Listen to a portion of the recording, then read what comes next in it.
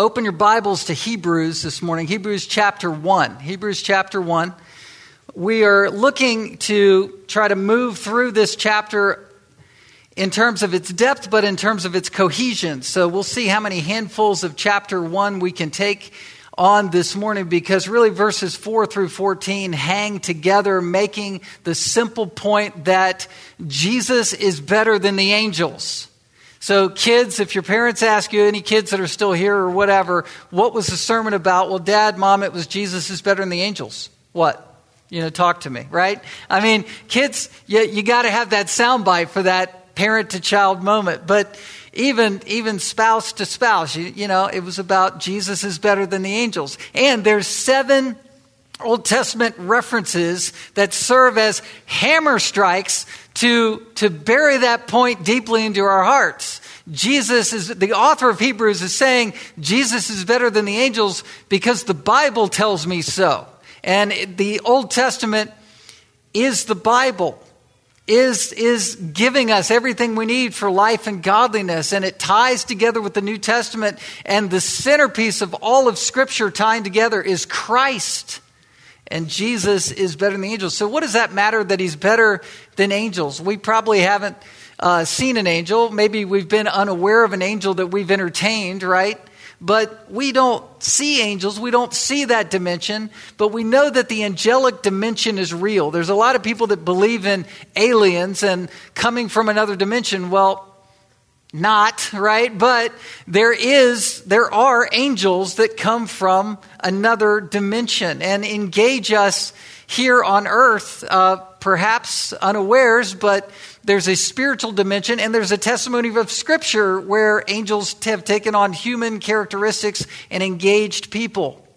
We're going to learn about angels a bit, but I want to address this issue right up front. How easy would it really be to swap out Jesus for an angel, especially if you knew Jesus personally and knew him while he was here on earth, let alone know him in your heart as we all do? How tempting would it be to swap our relationship with Christ for an angel? Like I want an angel instead of Jesus. Well, is that an easy thing to do? Well, it was for the Apostle John, apparently. If you look at the end of Revelation 19, I'm not going to wade through all of this, but just the top of the chapter, you have culminating phrases about what's happening with the world. And this is the vision that John saw on the island of Patmos at the end of his life. He knew Jesus. He had laid across Jesus' chest at Passover supper. He was the disciple whom Jesus loved. This is the end of his career as an apostle. He's the final apostle. He sees the vision of God. He sees the judgments that are coming on the world. He's exposed to these heavenly visions. And the vision at this point in Revelation 19 is the marriage supper of the Lamb. Hallelujah, salvation and glory and power belong to God.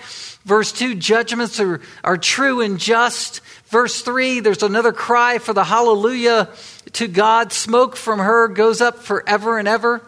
That's speaking of the church, the 24 elders and the 4 living creatures falling down and worshiping God, saying hallelujah. Verse 5, praise our God, all you his servants, you who fear him, small and great.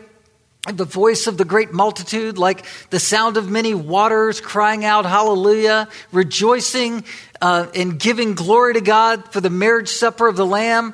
The bride has made herself ready. This is all gospel imagery, gospel language, Christ language. It was granted to her to clothe herself with fine linen. She's coming back. And verse 9, he is coming back. Verse 9, and the angel said to me, write this, blessed are those who are invited to the marriage supper of the Lamb. And he said to me, these are the true words of God. This is the angel speaking. And then, verse 10, I fell down at his feet to worship him. But he said, you must not do that. I'm a fellow servant. And you and your brothers who hold to the testimony of Jesus. Worship God, for the testimony of Jesus is the spirit of prophecy. What is going on there? I'll tell you what's going on. John is so caught up with the message and the messenger that he forgets about who the message is about and whom the messenger is extolling. He goes for a different mediator at that point. He gets wrapped up in the Word of God so much that he misses God. Can happen. Revelation 22, this is the last chapter of Revelation. The angel showed me a river of the water of life, bright as crystal, flowing from the throne of God and of the Lamb. So this is all throne-centric. The Lamb, you have heavenly pictures of the streets of heaven, the river, the tree of life. Verse 3, no longer will there be anything accursed. Everything is perfect. The Lamb will be in it. The throne of God, again, verse 4, they will see his face and his name will be on their foreheads. Verse 5, they will need no light of lamp or sun, for the Lord God will be their light, and they will reign forever and ever. And he said to me, this is the angel speaking, these words are trustworthy and true. And the Lord, the God of the spirits of the prophets, has sent his angel to show his servants what must soon take place. And this is Christ speaking. And behold, I am coming soon. Blessed is the one who keeps the words of the prophecy of this book. Verse 8, I, John, am the one who heard and saw these things. This is a confession. It happened again. He's like, and when I heard and saw them, I fell down to worship at the feet of the angel who showed them to me. But he said to me, you must not do that. I am a fellow servant with you and your brothers, the prophets, and with those who keep the words of this book. Worship God. Worship God. Don't worship me. Don't worship a created being.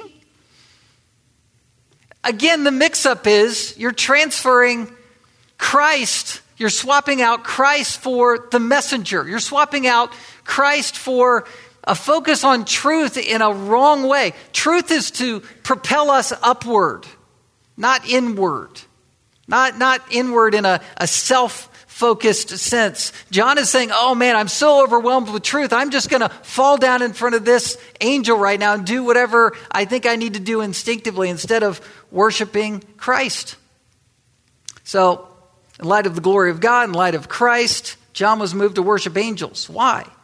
It's easy to replace Christ with something else, a different mediator, if you want to say it that way, a different way to try to find satisfaction in your life than the once-for-all sacrifice that was given for our sins.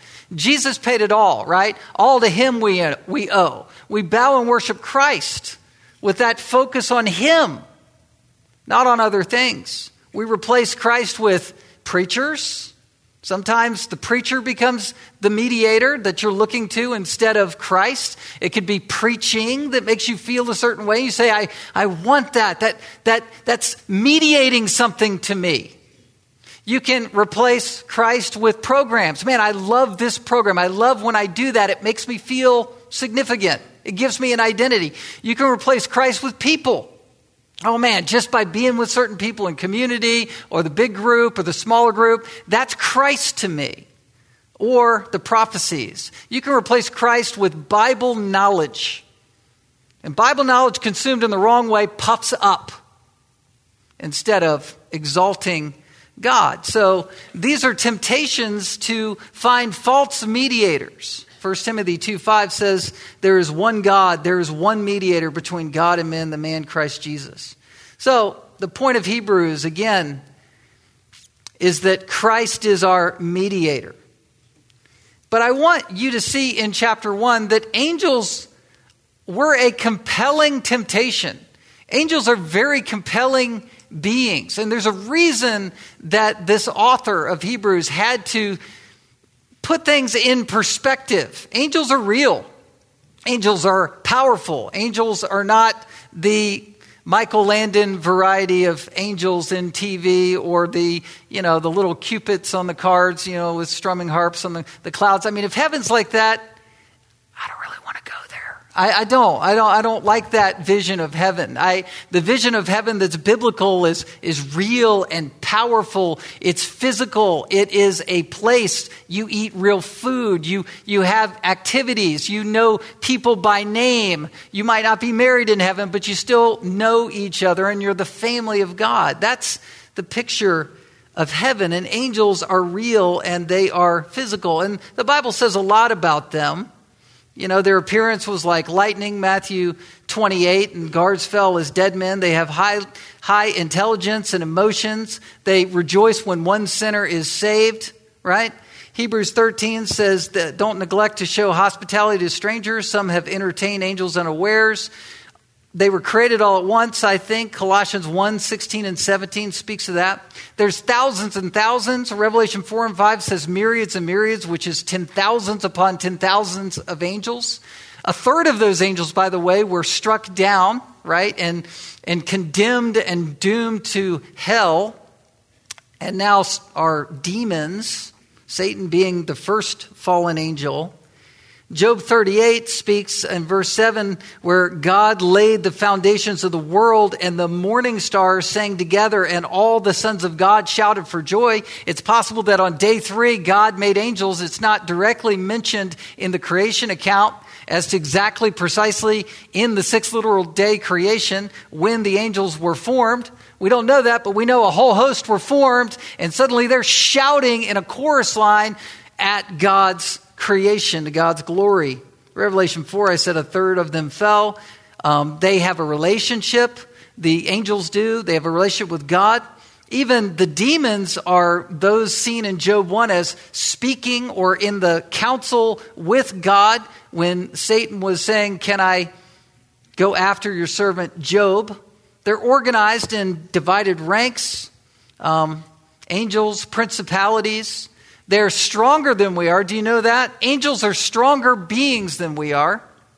We are said that greater is he who is in us than he who is in the world. He who is in the world is a strong angel who is the devil, a demon. That's a picture of how strong an angel is. Michael the archangel was arguing with Satan over the body of Moses. There are strange things that are happening that we're just unaware of. And yet in the gospel, nothing can separate us from the love of God, which is in Christ, not angels or principalities. In 2 Kings chapter 6, there's a picture of Elisha. You remember that, where he had his servant, his young lad with him. He woke up and said, the king of Syria's armies are all around and we are outnumbered. In 2 Kings chapter 6, 17, Elisha prayed, "O Lord, please open his eyes that he may see." So the Lord opened his eyes of the young man, and he saw, and behold, the mountain was full of horses and chariots of fire all around Elisha. They move with great speed. Some have wings. They're called the sons of God throughout the Old Testament.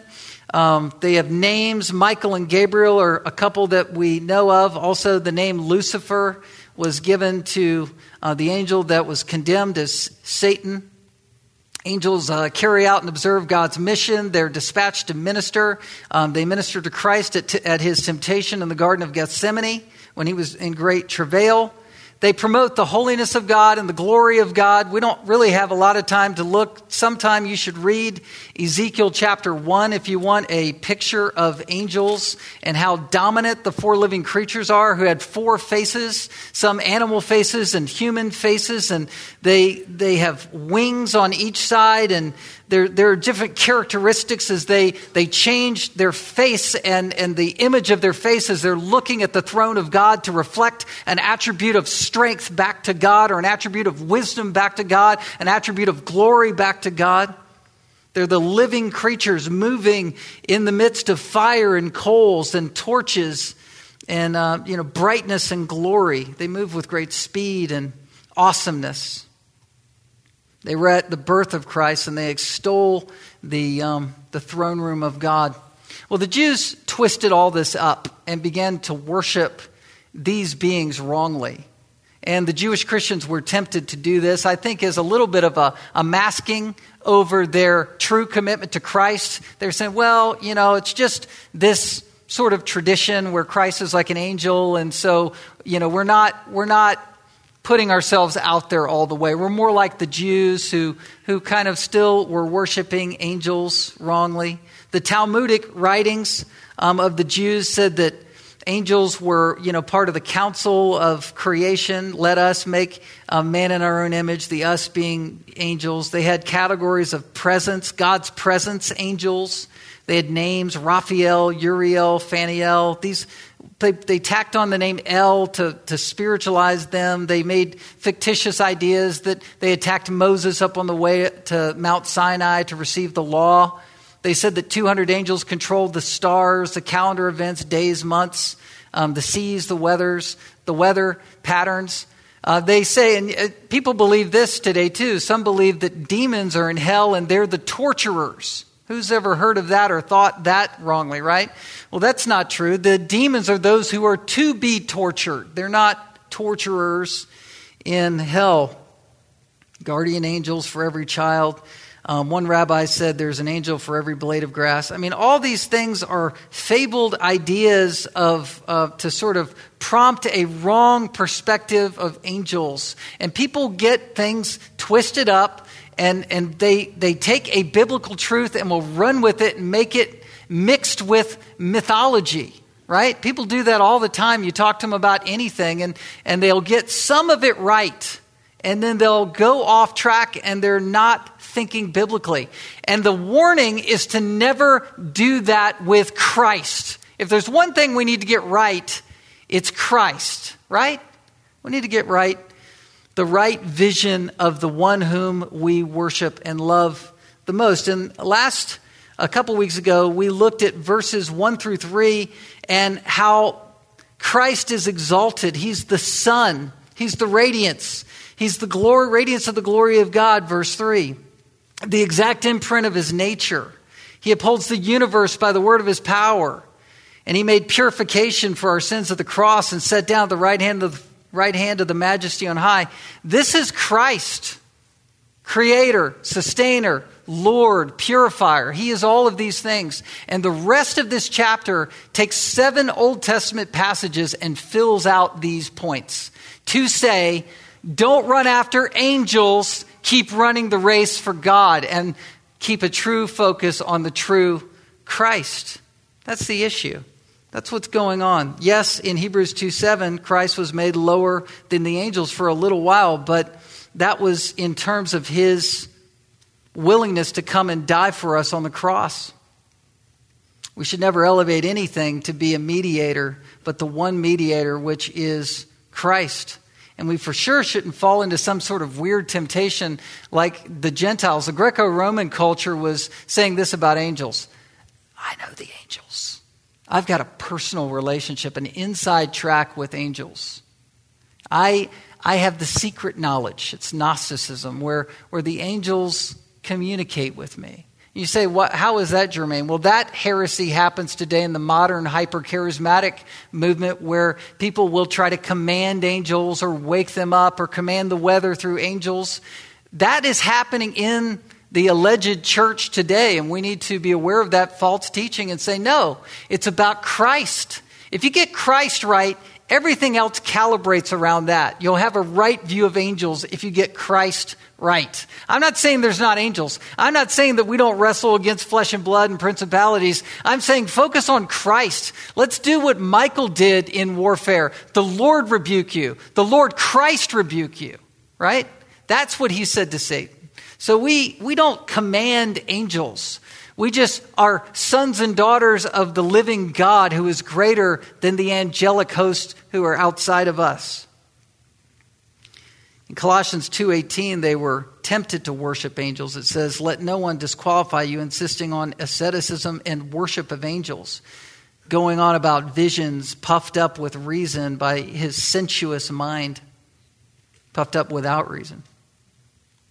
Well, the author is saying that Jesus is superior. So why is Jesus greater than the angels? Verse 5.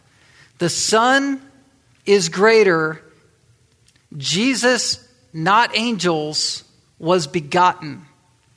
Angels were not begotten. The Son was begotten. Look at verse 5. To which of the angels did God ever say, you are my Son? Today I have begotten you. Or again, I will be to him a father, and he shall be a son. Keep reading for a second. And again, when he brings the firstborn into the world, he says, let all God's angels worship him. Of the angels, he says, he makes his angels winds and his ministers a flame of fire. Verse 8. But of the Son, he says, your throne, O God, is forever and ever. Stop there. The reason I read all of those verses is I wanted to highlight this pattern in verses 5 through 8. Do you see in verse 5, you are my son? And then at the end of verse 5, and he shall be a son. And then in verse 8, but of the Son. And that brings us back up to verse 2. This is Christ who is God's Son. Now, angels in the Old Testament, as I gave that long survey about them, are called repeatedly sons of God. But no angel was ever called the capital Son of God. Jesus is God's Son. Jesus shares God's nature. Jesus is God. An angel is not that. Is a created being. You know the cults that come up and they will knock on your door and say, look, let's debate over Jesus. Let's talk about whether or not he is a lesser God. You know, he's God, but he's a lesser God. There's real subtle ways that they will try to come at you and try to woo you into believing they're being biblical. But the passages that are laid out in front of us are emphatically saying that Jesus is God. This is a good place for you to go if you want to point out to someone the deity of Christ. Some of these verses are as clear and as strong as it gets in terms of Jesus being God. Verse 8 is one of them. But back up to verse 5. The two Old Testament passages that the author is citing is Psalm 2:7, a messianic psalm, which was a prophetic psalm about Christ, and then 2 Samuel chapter 7, verse 14. Before we unpack that, look again at verse 5. For the top of it, for to which of the angels did God ever say? This is a rhetorical question. To which of the angels did God ever say, you are my son? You know, the answer, the unspoken answer is no angel. Never, never. There's no angel that God the Father ever said, you're my son. That is categorically designated for Christ and Christ alone. He is God's son in a unique, singular way. For God so loved the world that he gave his only begotten son. Begotten here is so much more than just the incarnation when he was physically born 2,000 years ago. You'll see in a moment that the incarnation and the resurrection form this opportunity for the Father to be saying, this is my beloved Son.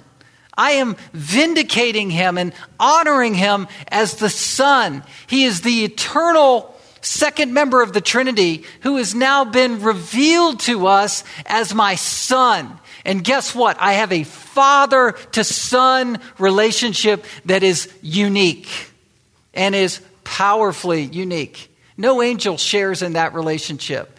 This is not a superficial declaration. This is a declaration that the Son of God is a son to a father who loves him. They've always been in fellowship together. But it was revealed and magnified through the father-son relationship as he walked here on earth. That's why you have the son language where this word is repeated 4 times between verses 2 through 8. He's the son. It's amazing. And it's very different than an angel that is a servant. Well, let's go back to these Old Testament passages. You are my son, today I have begotten you. And then I will be to him a father, and he shall be to me a son. What are these passages? Where do they come from? Well, again, the author is quoting the Septuagint. Say that 3 times, right? Anyway, the Septuagint is the Greek version of the Old Testament. The Old Testament was originally written in Hebrew, but then translated into Koine Greek. And then New Testament authors would literally quote from the Septuagint, the Greek version, and that's what you see here. And it gives us insights into exactly what's meant here.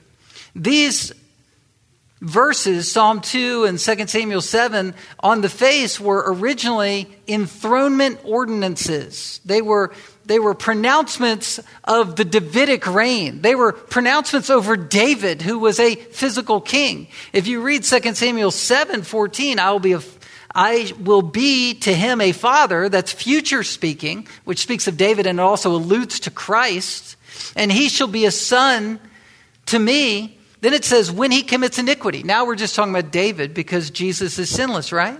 I will discipline him with the rod of men and with the stripes of the sons of men. Psalm 2, I will tell of the decree. The Lord said, you are my son. Today I have begotten you. What does that mean? That language of begotten, it for sure makes us think about the incarnation of Christ as we apply it to Christ. But you need to understand, this is speaking of an affirmation, a kingly affirmation. When a son would be born to a king, it would be expected and anticipated that he would assume the throne. He's the begotten son. So this is language of affirmation on Christ, who when he came, it was assumed that he was going to fulfill the Davidic dynasty. He was going to be the fulfillment, the King of kings and Lord of lords. We don't serve angels. We serve a king who is a son. So sonship was fully affirmed at the resurrection, as I mentioned that before. Acts 13 is where Paul and Barnabas on their first missionary journey, they were preaching to Jews. And in verse 33 Paul says he has fulfilled to us their children by raising Jesus. So this is the resurrection. As also it is written in the second psalm, you are my son, today I have begotten you. So the resurrection is married together with this affirmation of Jesus being king. At the resurrection, he inherited a better name. What is the name Jesus inherited? Verse 4 speaks of. It was the name Son, which is back to verse 2. He's always had the high name of being the Word from the beginning, the second member of the Trinity. But the name Son, beloved Son, what was affirmed at Christ's baptism, this is what's being extolled in honor. He's a king who is the Son. Point 2, the Son is greater than angels because Jesus, not angels, is worshipped. Jesus is worshipped. Not angels. Angels are not worshipped. Now the author here is borrowing from Deuteronomy 32:43 and Psalm 97:7. Now we are moving from milk to meat in some of this. So we're going to drill down for a second. So everybody just take a moment, loosen up, get your thinking cap on, because I'm going to push your minds just a little bit. Deuteronomy 32:43. Listen to this and see how this matches with verse 6. In verse 6, it says, and again, when he brings the firstborn into the world, he says, let all God's angels worship him. Let's stop there. Verse 32:43 of Deuteronomy, Deuteronomy 32, verse 43 says, rejoice with him, O heavens, bow down to him, all gods. For he avenges the blood of his children and takes vengeance on his adversaries. He repays those who hate him and cleanses his people's land. You say, there's no angels in that. Well, look at the phrase, all gods. And that's, taken from the original Hebrew. Well, there was something that happened, and if you want deeper reference on this or to correct what I'm about to say, you can reference our Old Testament scholar in the room, Nathan Schneider. But I did some research here, and it basically says that in the Qumran caves, which is the Dead Sea Scrolls event, where fragments of the Old Testament were found, in Cave 4, if you really want to be specific, in Cave 4 there was a reference to this verse, and it literally says, rejoice with him, you heavens, and let all of God's angels worship him. So instead of it saying all gods, it says all God's angels. And so this very well could be a reference to angels that the author is pulling from to cite this reference, let all God's angels worship him, in verse 6 of the New Testament. Also, the Septuagint interprets Deuteronomy 32:43. Instead of it saying all gods, in the Greek it says sons of God, which again is a reference to angels. In Psalm 97, by the way, All worshipers of images are put to shame. 97 verse 7, who make their boast in worthless idols. Worship him, all you gods. Well, where are the angels? Well, the original language here with the Septuagint translation of Psalm 97, which is the Greek version of Psalm 97, it says, hoi angeloi. So it would be all you angels worship him. And so again, the author is using those verses to bring this truth forward in the New Testament. Let all God's angels worship him. Now, what does that have to do with anything? Where are the angels supposed to be worshiping the Lord in terms of these verses? I want to point something else out to you. Do you see in verse 5 the word again? It says, you are my son, today I have begotten you. Or again, you see that? And then in verse 6, and again, when he brings the firstborn into the world, he says. Well, the words again here are creating a time sequence in terms of the events of Christ. His first coming at his incarnation is what's spoken of in verse 5. You are my son, today I've begotten you. Speaking of his first arrival, his birth, his incarnation, him being affirmed as son and his resurrection. And then in verse 6 it says, and again, when he brings the firstborn into the world, he says, let all God's angels worship him. Well, if he came the first time and then he's coming again, what is that talking about? It's talking about the second coming of Christ. So at the second coming of Christ, when Christ comes not as the merciful lamb, but comes as the roaring, vindicating lion, the angels are going to worship him then as well. The second coming of Christ also speaks of Christ's rule and reign with a rod of iron. He is God. Now, look again at verse 6. It says, again, when he brings the firstborn into the world. That firstborn word is prototokos. Don't let that throw you. That word, again, speaking of his second coming, is not speaking of him being born at the incarnation. The word prototokos is speaking of being an heir, someone who's an inheritor of all things. And we've spoken of this before. It's the same usage of firstborn in Colossians 1:15. He's the image of the invisible God, the firstborn of all creation. That means he's the creator of everything, so he's the firstborn over it. He's the owner of everything that he's created. Do you understand that? Firstborn is used of children who were born first, but every child that was born first in the Old Testament was not the inheritor of everything. Jacob I loved and Esau I hated. Esau, who was born first? Esau, but who was the inheritor of the blessing? Jacob. Reuben, out of, representing the 12 tribes, out of the children there, was the first one who was born, but Reuben's honor was not just based on his chronology. He was born to Isaac, and he was born with might and dignity. And so that's part of the honor that came to him. Psalm 89:27 clarifies this. It's speaking about Christ being raised up as king. It says, I will make him the firstborn, the highest of the kings of the earth. Well, the Son is greater than angels. Point 3, the Son is greater. First of all, Jesus, not angels, was begotten. Jesus, not angels, is to be worshipped. And Jesus, not angels, has God's nature. Has God's nature. Look at verse 7. Of the angels, he says, he makes his angels winds and his ministers a flame of fire. Look at verse 8. But of the Son, he says, your throne, O God, is forever and ever.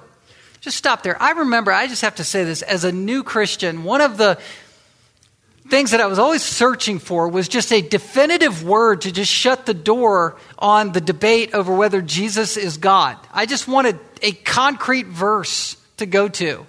And I found in Revelation chapter 1, he's the Alpha and the Omega, the beginning, the end, the first and the last, right? I and the Father are one, Jesus said of himself. In the beginning was the Word, and the Word was with God, and the Word was God, right? And the Word came here and dwelt among us. So those arguments are airtight. Colossians 1 was another place that I looked at as all things were created by him and for him because Christ is God, right?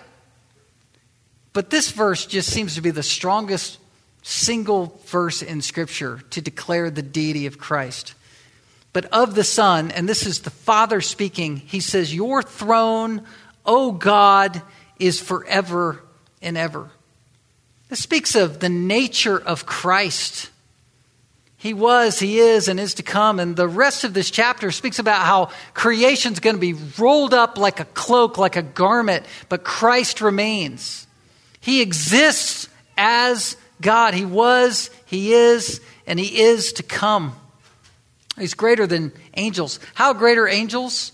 Well, again, verse 7 is quoting Psalm 104:4, that angels are winds and ministers, a flame of fire. What does that mean? Does that mean angels are literally the wind or fire? Well, no credible scholar believes that. We should not believe that. The Bible doesn't teach that angels are the elements themselves. Some credible scholars do believe that angels control wind and control fire. I don't see that clearly in Scripture. What I do see is that the wind and fire represent the power of an angel. Again, if you want to watch Touched by an Angel, I'm not going to come to your door and confront you. I'm just saying that's not what we're talking about. It's not what we're talking about. Angels are powerful beings. Very powerful. The more I study angels, the more I see why John threw himself at the feet of one. They're powerful. Wind and fire speak of an angel's swiftness and destructiveness. Genesis 19:5 is where angels were warning Lot to get out of Sodom. Remember, angels had visited Abraham and he was entertaining them, and ultimately they were going over to Lot's house to protect him. And the angels struck the mobs that were trying to get in to do debauchery and do shameful things to Lot and his daughters. And the angels struck the mobs with blindness, right? Angels are powerful. And I don't know if you take 2 Samuel 24:16, the angel of the Lord, to be Christ. I guess that's a reasonable interpretation, but it says, when the angel stretched out his hand toward Jerusalem to destroy it, the Lord relented from the calamity and said to the angel, so the Lord is speaking to the angel who was working destruction among the people. So 2 Kings also reflects this kind of dominance. 2 Kings 19:35, and that night the angel of the Lord went out and struck down 185,000 in the camp of the Assyrians. And when people arose early in the morning, behold, these were all dead bodies. 2 Thessalonians 1:7-8, here's a New Testament version of angelic might and power. Speaking of the end times, and to grant relief to you, Paul says, who are afflicted as well as to us, when the Lord Jesus is revealed from heaven with his mighty angels in flaming fire, inflicting vengeance on those who do not know God.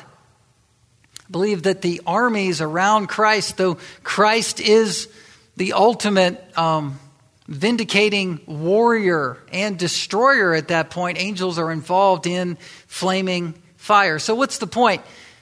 As elevated as angels are, even from the Old Testament to the New Testament, they do not surpass the might and power of our Christ, of our God. So when you're tempted to look for a different mediator, a different way to get through in life, whether by people or by Bible knowledge, right? Or by any other means whatsoever, by elevating a person, elevating a preacher, elevating a sermon, elevating anything, elevating money, elevating your position of authority. Anything.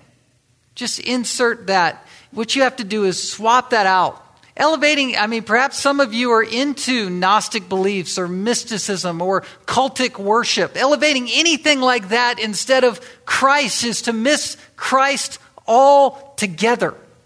You either have this Christ and all of this Christ, or you have no Christ. That's why Paul said, if anyone comes preaching a different gospel, even an angel from heaven, let them be anathema. Right? That's how serious it is. If you don't have Christ, you don't have the mediator. You don't have forgiveness.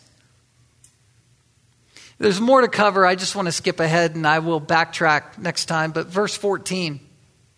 Speaking of angels, they're not all ministering spirits sent out to serve. I'm sorry, let me start again. Verse 14. Are they not all ministering spirits sent out to serve for the sake of those who are to inherit salvation? So angels, aren't they just as powerful and as dominant and as awesome as they are? Aren't they just messengers sent to serve? Isn't that where we began in Revelation, where the angel's saying, don't do that. Don't bow down and worship me, John. I'm just a servant. I'm just working with the brotherhood here. I'm just the messenger. Don't worship me. Worship Christ. Here the author is saying, aren't they all just ministering spirits sent out to serve for the sake of those who are to inherit salvation? Who are those people? Those are usins, right? Those are the we us. Wait, the angels are meant to serve us. Whether through giving us the message of truth. They're just meant to be catalysts, helpers, servants, assistants of God, attendants to God, carrying out His will for our sake. And guess what we're called as Christians? Behold, what manner of love the Father has given unto us, that we should be called the sons of God, the children of God. Jesus is the Son, and He's the only Son. But we're His adopted children, and you also are a son or a daughter sharing in the family of God. And no angel gets to do that, gets to be that, gets to feel that, gets to know that about himself or whatever you call an angel. I'm just saying we have sonship. Isn't that amazing?